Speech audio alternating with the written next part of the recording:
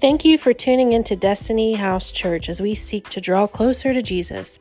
We're so glad you've joined us today. Please enjoy this message by Pastor Court or one of the other anointed speakers as we pursue the Father's heart.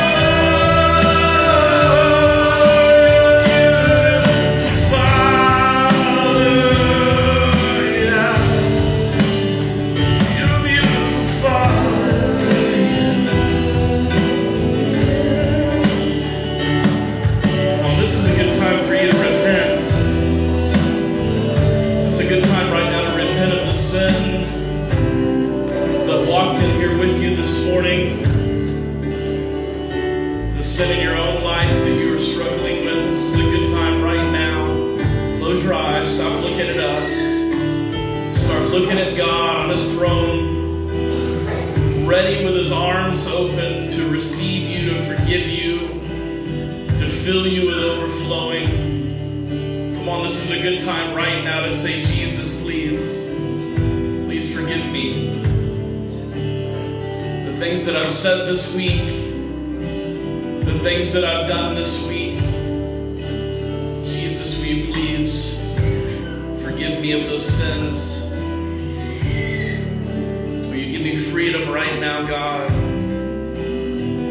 We know that your freedom has been given to us over 2,000 years ago, Father, and we just ask today that you would speak with boldness and with power and with clarity, God.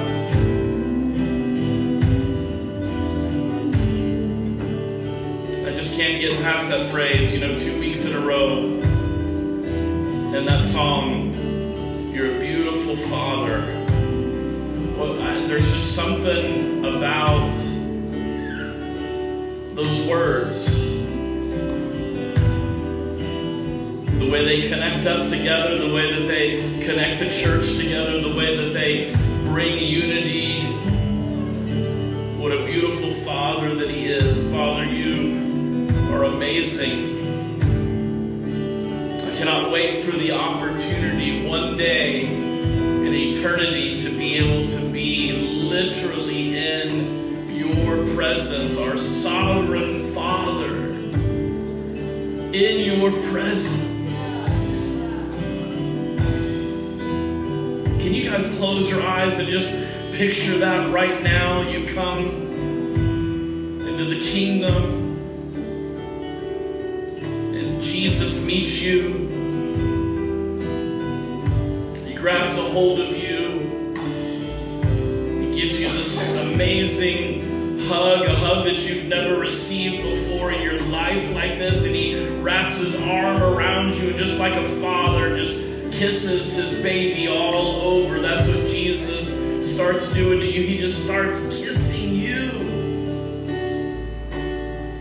The one that he died for, the one that he laid his life down for, he begins to kiss you and hug you and laugh with you and smile with you and have joy with you, and he embraces you, and then in a split second the embrace stops and immediately you hit your knees because the presence of the Father is there, and you see him as he really is, not what the church has manufactured him to look like, but you see him as he really is, and you're in awe, you're awestruck at how amazing he is, because he is truly a beautiful Father. Come on, can you give him a hand this morning and welcome his presence? Come on, can you do a little bit better than that? Just a little bit better than that.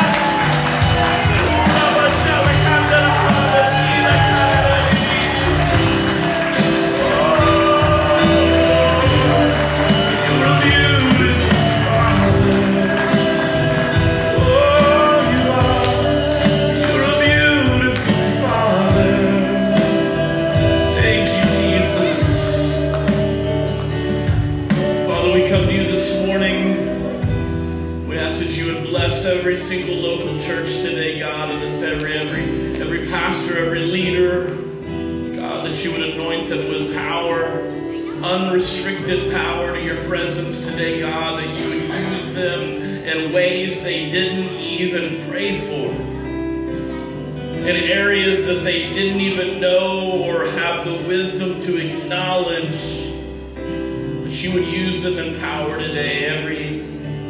Every leader in this community right now leading their churches closer to you, God, bless them with an anointing that only you can give.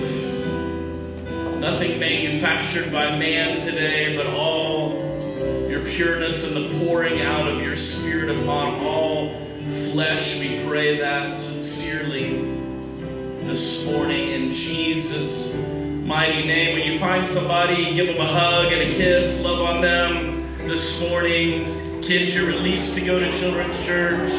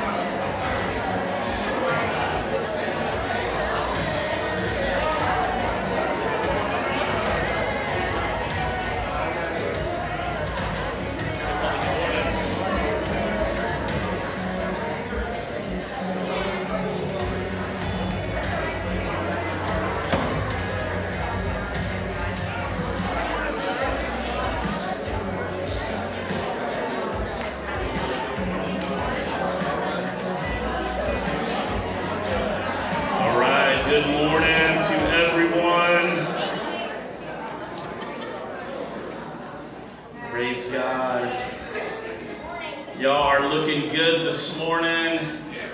Look at yourself and say, I'm handsome. Some of you literally just try to look at yourself, and that frightens me completely. Amen. Good to see you guys today. I want to jump right into this morning with a statement I believe the Lord gave me last night. I know you guys, all of us can agree today that you folks do not need to hear my heart today. But you do need to hear God's heart today.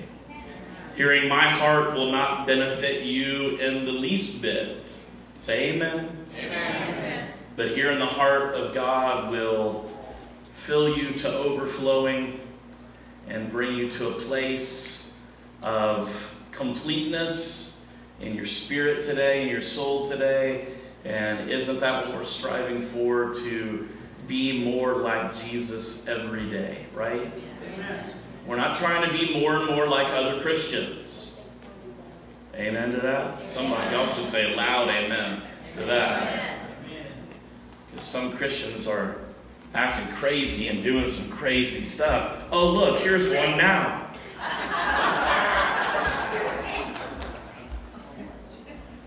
She tolerates me.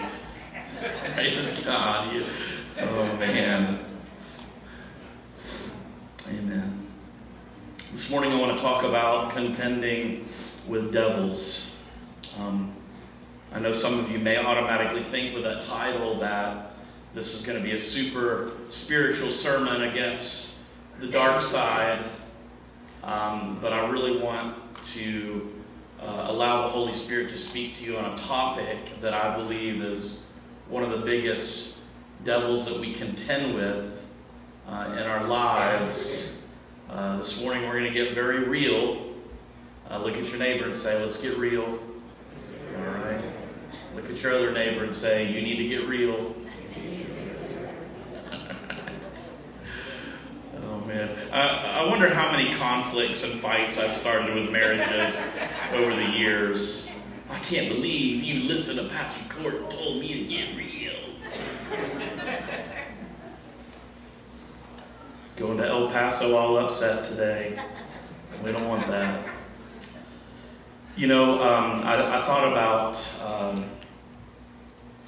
this scripture that I'm about to give you. I thought about this scripture often, for many years, and you know, my understanding of it has changed so much over the years, and so I want to.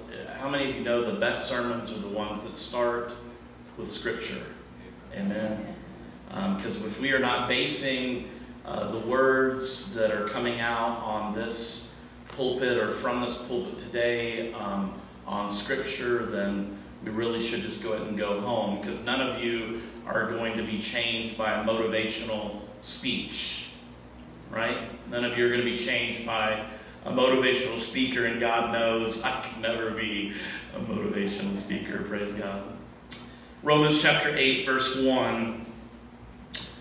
There is therefore now no condemnation to those who are in Christ, who do not walk according to the flesh, but according to the Spirit. Let me read that again. There is therefore now no condemnation in those who are in Christ Jesus, who do not walk according to the flesh, but according to the Spirit. How is it that we can be in Christ? Well, the theology is a little deep, but the simplicity is very evident. When you enter into a relationship with Jesus, not only confessing Him, but believing in Him, trusting in Him, you have entered into Him. You have entered into Christ, and you are a part of Him. Somebody say amen. Amen. We are going to wake up here in just a second, okay? Usually y'all wake up when I start saying things you don't like. You know?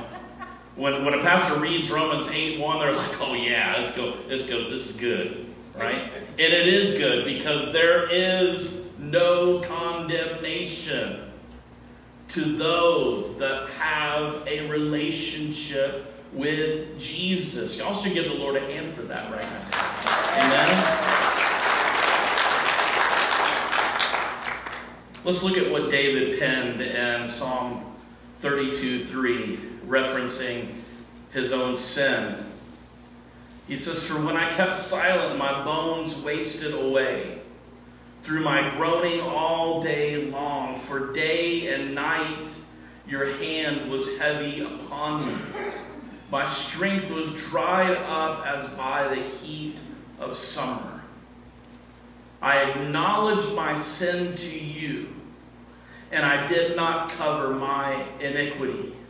I said, I will confess my transgressions to the Lord, and you forgave the iniquity of my sin." We see in verses 3 and 4, David gives us this very vivid physical description here of struggling with his sin and his guilt. He's not struggling with condemnation. He's struggling with guilt and the regret and the pain of the sin that he has committed against God. He says that his bones, in other versions, says that his bones wasted away when he kept silent, when he did not confess his sins. And then he describes carrying the weight of his guilt and God's hand being heavy upon him. How many of you understand that conviction, when you do things that go against your relationship with Jesus and you sin specifically, repeatedly, there is a heaviness of guilt and conviction that is laid upon your mortal body, your soul, and your spirit. I'm talking to the Christians here today. If you say, somebody said to me the other day, I just don't feel conviction about this, I don't feel conviction about this, I don't feel conviction about this, and I said, do you feel conviction about anything? And this young person says, no, I don't. And I said, well, then you need to ask yourself, you need to ask the Lord, are you actually a Christian?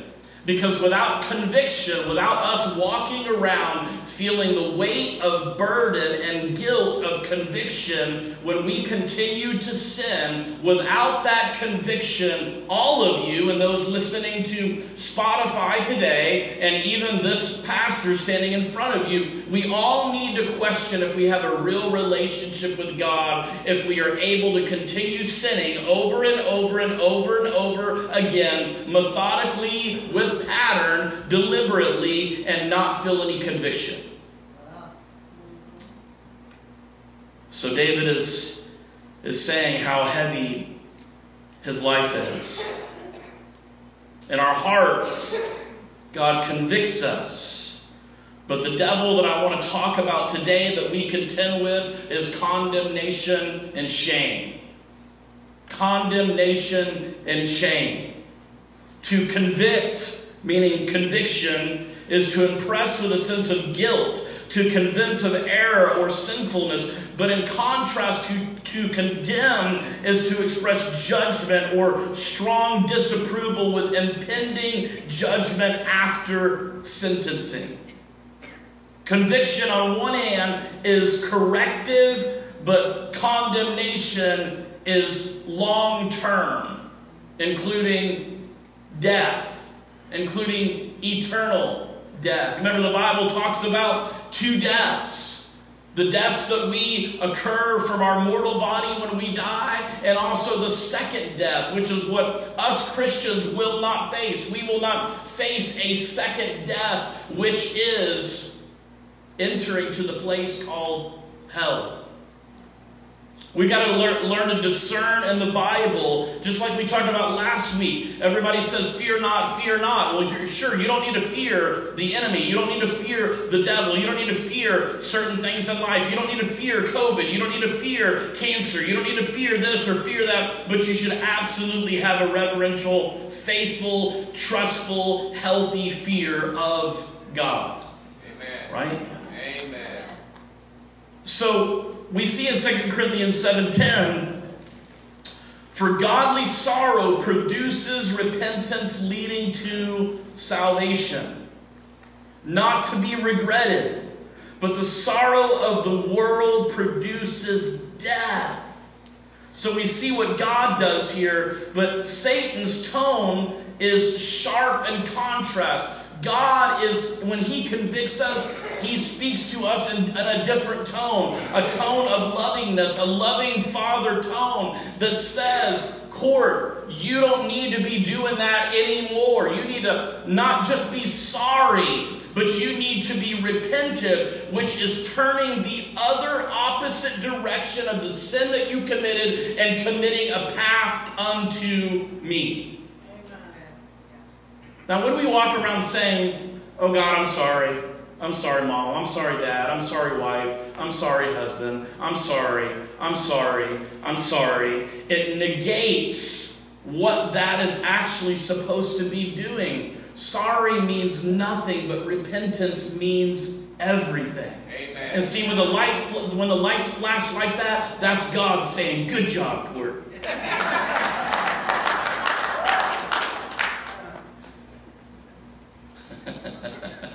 I was just thinking, most everything that I hear now, I relate to things that Cooper says. So, Dad, I want to, he doesn't say peanut butter and jelly sandwich. What does he say, Candace? Is Candace back there? What's he saying? Yes. He just says something weird that you don't understand, kind of like what my wife just did. And he'll say that, and then I'll make him a peanut butter and jelly sandwich, and he'll say, good job, Dad. Good job, Dad. And he'll just, run off and eat it. but we need to hear those things from God where he says, good job. One day you're going to face, the Lord is going to say, well done, my good and faithful servant. Or if you're not a follower of Christ and you're just a religious person sitting in church, when you die one day, he's going to look at you and say, depart from me, I never knew you. That's going to happen. Is it unfortunate? Yes, but that absolutely is going to happen. Listen, I feel like I'm preaching a series lately, and maybe we should have called it a series. But during these last 5 weeks, we've been in the same vein of learning to examine who we really are or not in Christ. Is there anything more important to be preaching about right now in America than that? Knowing. The knowing on the inside of you. Let's just get to this real part. So many of you today are still walking around with secrets. So many of us today are walking around in secrets, and that secret sin you have allowed the enemy to turn it into shame. And it has turned into shame because you think that you have gotten so far that you can't come back. But I want you to know today, the Father, like we just sang about, he's so beautiful and he's so perfect and he's so loving. He wants his kids to come to him and say, Dad, I've been living in the bondage of shame. Some of you have been depressed for so many years. Now you've stopped even thinking about it, doing anything about it, but you've entered into the land of shame. It's a horrible place to live because shame is the opposite of God's love. Amen. Shame, the enemy through this devil of shame wants you to be downtrodden, wants you to second guess every 5 seconds your worthiness to God. The only thing that makes you unworthy to God is not receiving his Son. Don't you understand? The blood is so much more powerful than we give it credit for. You parents, unknowingly, some of you have been shaming your children. I said on Wednesday night, after this last week, I really wanted to put a post out and say, parents, repent for being jerks to your kids. And kids, repent for being jerks to your parents. It's not a one-way street. And when we take somebody's past and we throw it in their face and we make them feel less than, you are taking on the characteristic of a demon. Amen. God does not come out here on church and say, hey, I want to show everybody everything that you did wrong this week. Even though you've repented of it, I want to replay it to you so that you can feel bad about your mistakes. If that's the way you believe about God, then you don't understand how much He loves and cares about you. I saw this example in my mind yesterday, and then I found a picture, but it's like a ship. And this ship has got tentacles all around it, this large octopus that is just trying to pull the ship down. And these tentacles, which is the shame. And I want you to really listen to this, because this is a time where you can make a correction through examination and repentance today, and you can actually walk out of this building today. Because remember, this is not a church, this is a building. You're the church. So the church can leave here today and you can go about your merry way, and guess what? You can walk out in freedom. You don't have to walk out with shame and condemnation. Hey, listen, you made a mistake last night. You can repent right now while I'm talking, and God will forgive you. Come on, let's give Him a hallelujah or an amen or a thank you, Jesus. Oh man, he's such a good God, and we forget because we've been taught so wrong on so many levels by so many different teachers that say that they've got it right. But I'm going to tell you, the Word has it right. There is now, therefore, no condemnation for those that are in Christ. Amen. That's you. Amen. So then what gives us the right to hold somebody else into contempt? You don't have an answer to that, because there is no good answer when we do that. We don't have the right.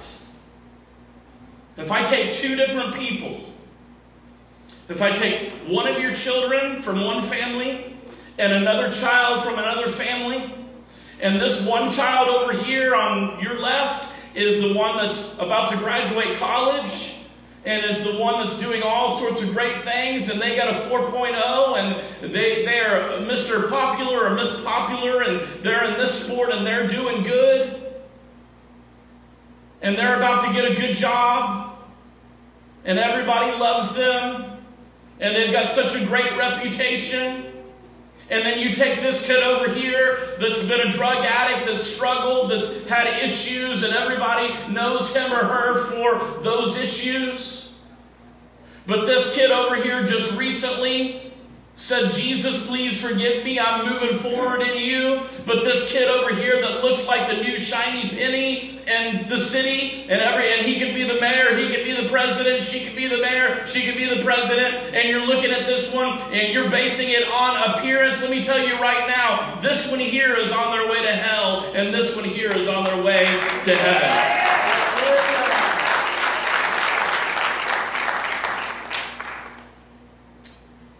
And I'll be honest with you, Candace and I have really struggled over the years with, and this is selfish. This is selfish. From every angle, this is selfish, but hopefully you can hear the heart of God out of what I'm saying, because as I said a minute ago, my heart is unimportant to benefit you. But Candace and I, we would sit around and we would either go to dinner with somebody, or we'd hear them talk about their kids. We'd hear them talk about their college kids. We hear them talk about how great their kids were doing, and that they accomplished this in high school, and they became an Eagle Scout, and they were this, and they did this, and they're going this direction, and they're just doing, oh, we're so proud, and they're our pride and joy. And all those things may absolutely be true, but Candace and I were thinking, man, we want to be able to say that one day. We want to be able to say, man, this and this and this. Because Candace and I, we refuse to be fake people. We refuse to stand up in the pulpit and say, hey, guess what's going on here, and guess what's going on here, and wow, and double wow, and aren't y'all so impressed, and wow, look at the picture on Facebook of the pastor's family. They're so shiny and new, and they look just so happy. It's all a lie. Maybe not all of it. But the majority of what you see in picture and video out there is a lie. Amen. And if we're going to be a real church, we've got to stand together in the good, the bad, and the ugly in unity and saying, guess what? My kid's doing well, but guess what, Pastor? Guess what? This person, that person, I'm not naming names, but I know many of your stories, and you're down, and there's a shame inside you that you've allowed to grow by the enemy because of what your kids are doing, what your grandkids are doing. And I want you to tell you right now, that is not from God. God does not put shame and condemnation on you or your children or your grandchildren, and you do not have the gifting or the ability or the power to do that to them. We got to praise Jesus in the hurricane, in the storm, in the fire, in the flood, in every situation. You praise God even though you can't see it, smell it, touch it, or taste it. You believe and you trust God with your children, because you can go back and say, Father God, I laid my kids at the altar, and it's your responsibility. Shame is suffocating, it's self-deprecating, it's painful, and it feels never-ending. And one of the worst parts of shame is feeling as if you have a change and then you're knocked back. I had this picture of a guy putting up a boulder, and then surprisingly enough, I found one on the internet. Wow. It's amazing. But don't you feel like this sometimes? With maybe a sin that you've struggled with for your whole life. You push the boulder up, you go 2-3 days, a month, 6 months, a year without committing that sin. And then you commit that sin, you make a mistake, and you just feel the weight of that boulder that you've been pushing smash right over you and put you back. And this is what shame looks like. And this is how shame is when you don't understand the love of the Father. You're trying to work yourself to be better for God. There is nothing that you can do or not do to take away from the potency of His sacrifice. But see, y'all don't understand that. And I don't understand that. And those listening, hopefully today or tomorrow, later this week on Spotify, many of us don't understand the love of God is so sovereign. It's so perfect. If we're working to try to be good enough for God and appeasing to God, we don't really believe the Bible, do we? Because we're trying to give Him yet another idol sacrifice. Oh God, if I just pray more. God, if I just show up more. God, if I could just use my giftings more. God, if I just knew more. God, if I just had more wisdom. God, if I could just do this more, I would be more pleasing to you. God says, why are you trying to take that yoke upon you when I have already given you freedom in my Son? With me there is no boulder, there is no yoke. In fact, I give you my presence. I give you the Comforter. Jesus said, it's better that I go. The disciples are all messed up and scared. What are we going to do without you? And Jesus says, you don't get it. I'm going to send the great Comforter, and He's going to do even more than I did.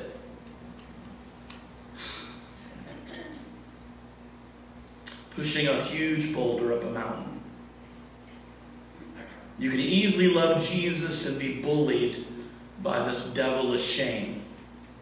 You can easily have a real, consistent relationship with Jesus and continue your whole life of being bullied with shame. Listen to me now. Some of you in here will never admit to your shame because of your pride. And so it's an institutional building block of sin. Because of your shame, it has built more pride because you think that your pride and your ego and keeping a secret of your shame can protect you. But it can't. Doesn't mean you're unsaved. Doesn't mean that you don't love God. What it means is you are stuck in a cycle of self-abuse. Believing, and it's what I hear people, I ask them, is there something you want to do to serve in church? Oh, no, Pastor, I'm not ready yet. Oh, okay. Why aren't you ready? Well, I've just done too much in my life. Okay, let me ask that question again. In a different way. Do you know Jesus? Oh, yeah, I love Jesus.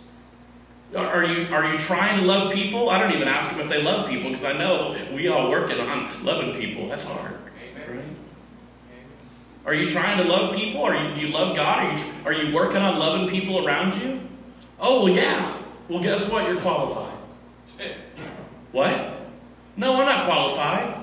I can't serve communion today. I'm not qualified. I've done too much in my life. When I hear somebody say, I've done more than everybody else and I'm this big, bad, black cat in society and I'm known for this and known for that, either you're not a Christian and you've not accepted Jesus, or you have accepted Jesus, but you're caught in these tentacles of shame. These tentacles of, I can't do it because I disqualified myself. What about if you're a Christian? You're struggling with a sin in your life. Did you know that Jesus still loves you? Wow. What an amazing idea that God would continue loving us even when we make mistakes. Well, that's what he does. He loves you for you. He also loves you, and this, by the way, should be the definition of every church. We love you for who you are right now, but we also love you enough in Jesus to help you not stay where you are right now. Because where you are right now is what you learn by living in this world, and living in this world has taught you to cover things up, to keep things secret. Don't tell your spouse. Don't tell your kids. Don't tell them this. One day, Bailey and I were in a conversation, and he said, Dad, you don't understand. I haven't told you everything. And I said, well, tell me the worst thing you've done. And he told me. I said, well, did you know that I did this? Did you know that when I was 18, 19, I did this? He said, what? No, you didn't. Dad, you would never do that. Dad, you've been a Christian since you were 15. Dad, you would never do that. I said, well, I did it. No, you didn't. Yeah, I did. I even gave him the detail of how I committed the sin. Dad, you did that.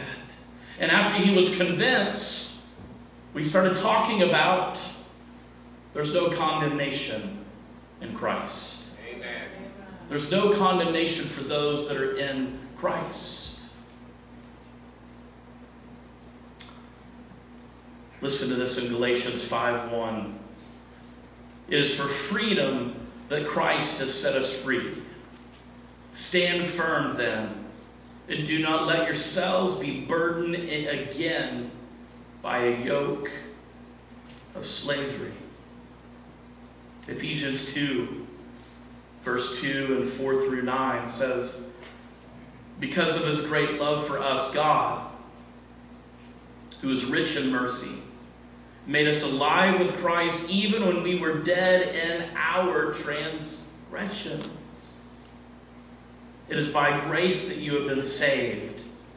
And God raised us up with Christ and seated us with him in heavenly realms in Christ Jesus, in order that in the coming ages he might show the incomparable riches of grace.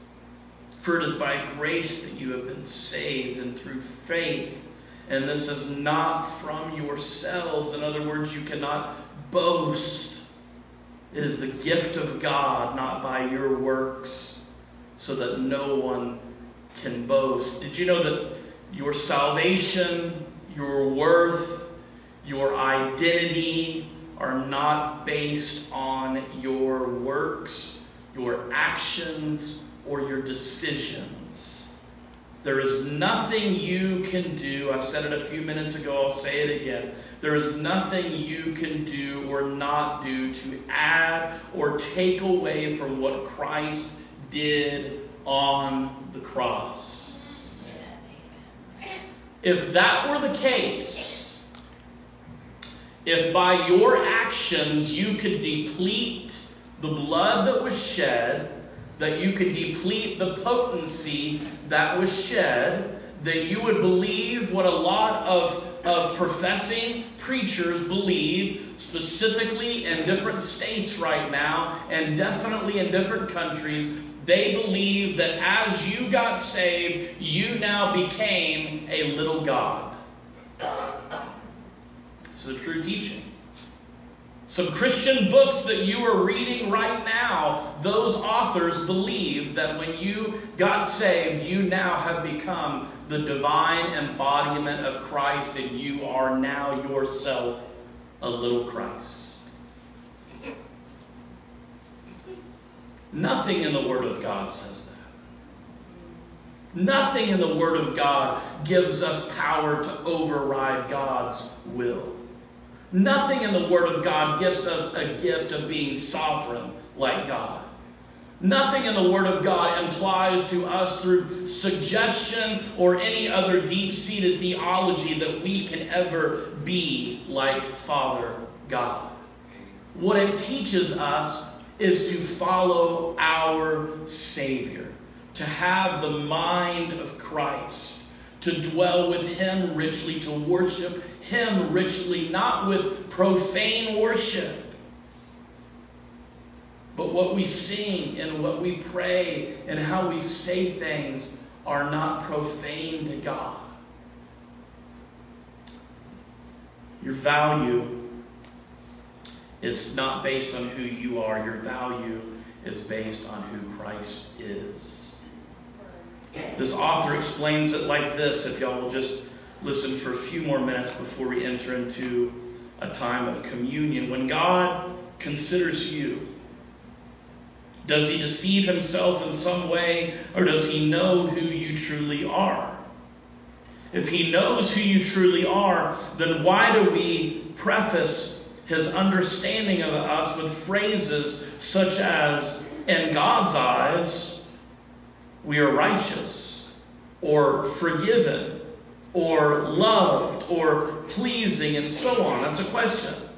Are we trying to say that God is not living in reality? That He is somehow involved in self-deception? Either He really knows who you are, or He doesn't. The second question is, if you think of yourself differently than God thinks of you, who is mistaken, you or God?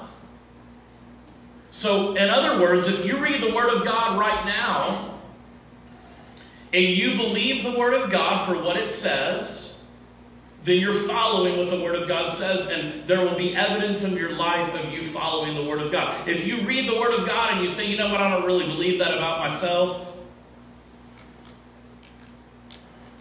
then ultimately you're saying that the Word of God is not all sufficient.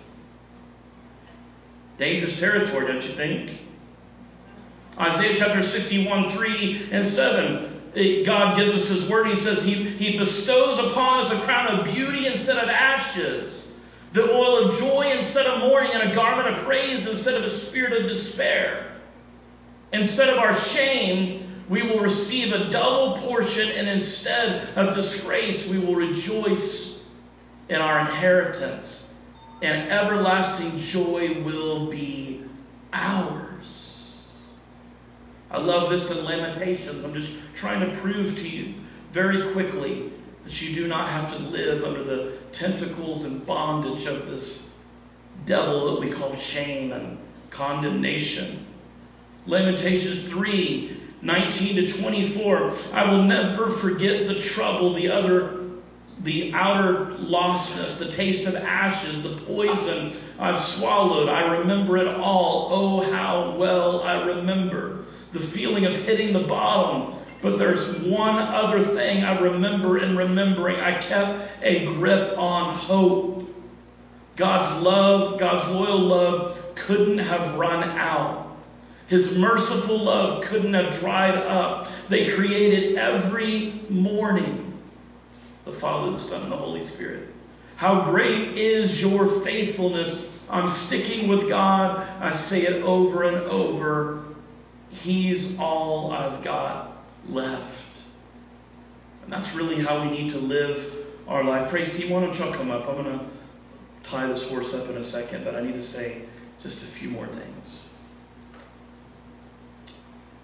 There is a way out. I love Isaiah chapter 1, verse 18. It says, come now and let us reason together, says the Lord. Though your sins are like scarlet, they shall be as white as snow. Though they are red like crimson, they shall become like wool. This verse starts with an invitation. God invites us to reason with him, to have dialogue with him, to talk with him about what he's going to say. Then he goes on into a promise that whatever we've done will be washed away fully and completely. And he will make it as if we never did it or it never happened.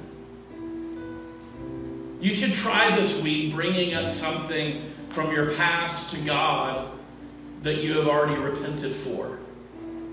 You know what's going to happen? He's going to be unresponsive to you. Why? Because he already dealt with your past. He already dealt with it. He's not trying to rehearse your past with you. You want to go see a secular therapist? They're going to continue to bring up your past in every session. Going over the same topic of abuse, the same topic of despair, the same topic of demise, time and time and time again, until you have paid them thousands of dollars. And then they'll say, that's all I can do for you. Your past does not have to do with anything concerning your present or your future. Your present and your future has to be submitted into the fold of God. Meaning, God can take your past and wipe it away, but you've got to allow him through repentance to do that. Some of you in here today may not even know the Lord, so your first step has to be, God, I need to start a relationship with your Son today. I like what Matthew Henry says about this scripture that we just read in Isaiah 1:18. He says, though our sins have been as scarlet and crimson, and this is just kind of another way to look at another version, a deep dye, a double dye, first in the wool of original corruption, and afterwards in the many threads of actual transgression. Though we have often dipped into sin by many backslidings, yet pardoning mercy will take out the stain. Y'all have to remember this morning that shame comes from a kingdom, but not the kingdom that we want to go to. Shame comes from the enemy. Condemnation comes from the enemy. The true judgment seat of God comes directly from him. But when he judges the quick and the dead, it will be based on His faithfulness. Has the enemy ever been faithful to you? Has feeling condemnation and shame ever made you feel better about yourself? Has hiding something ever made you feel alive? No. You feel alive when you confess your sins one to another. When you confess your sins to God. C.S. Lewis says this, that love is never wasted, for its value does not rest upon reciprocity. Meaning, when you say that you love somebody, your love should not change just because their love is not reciprocated. God loves you even at times when we look like we don't love Him.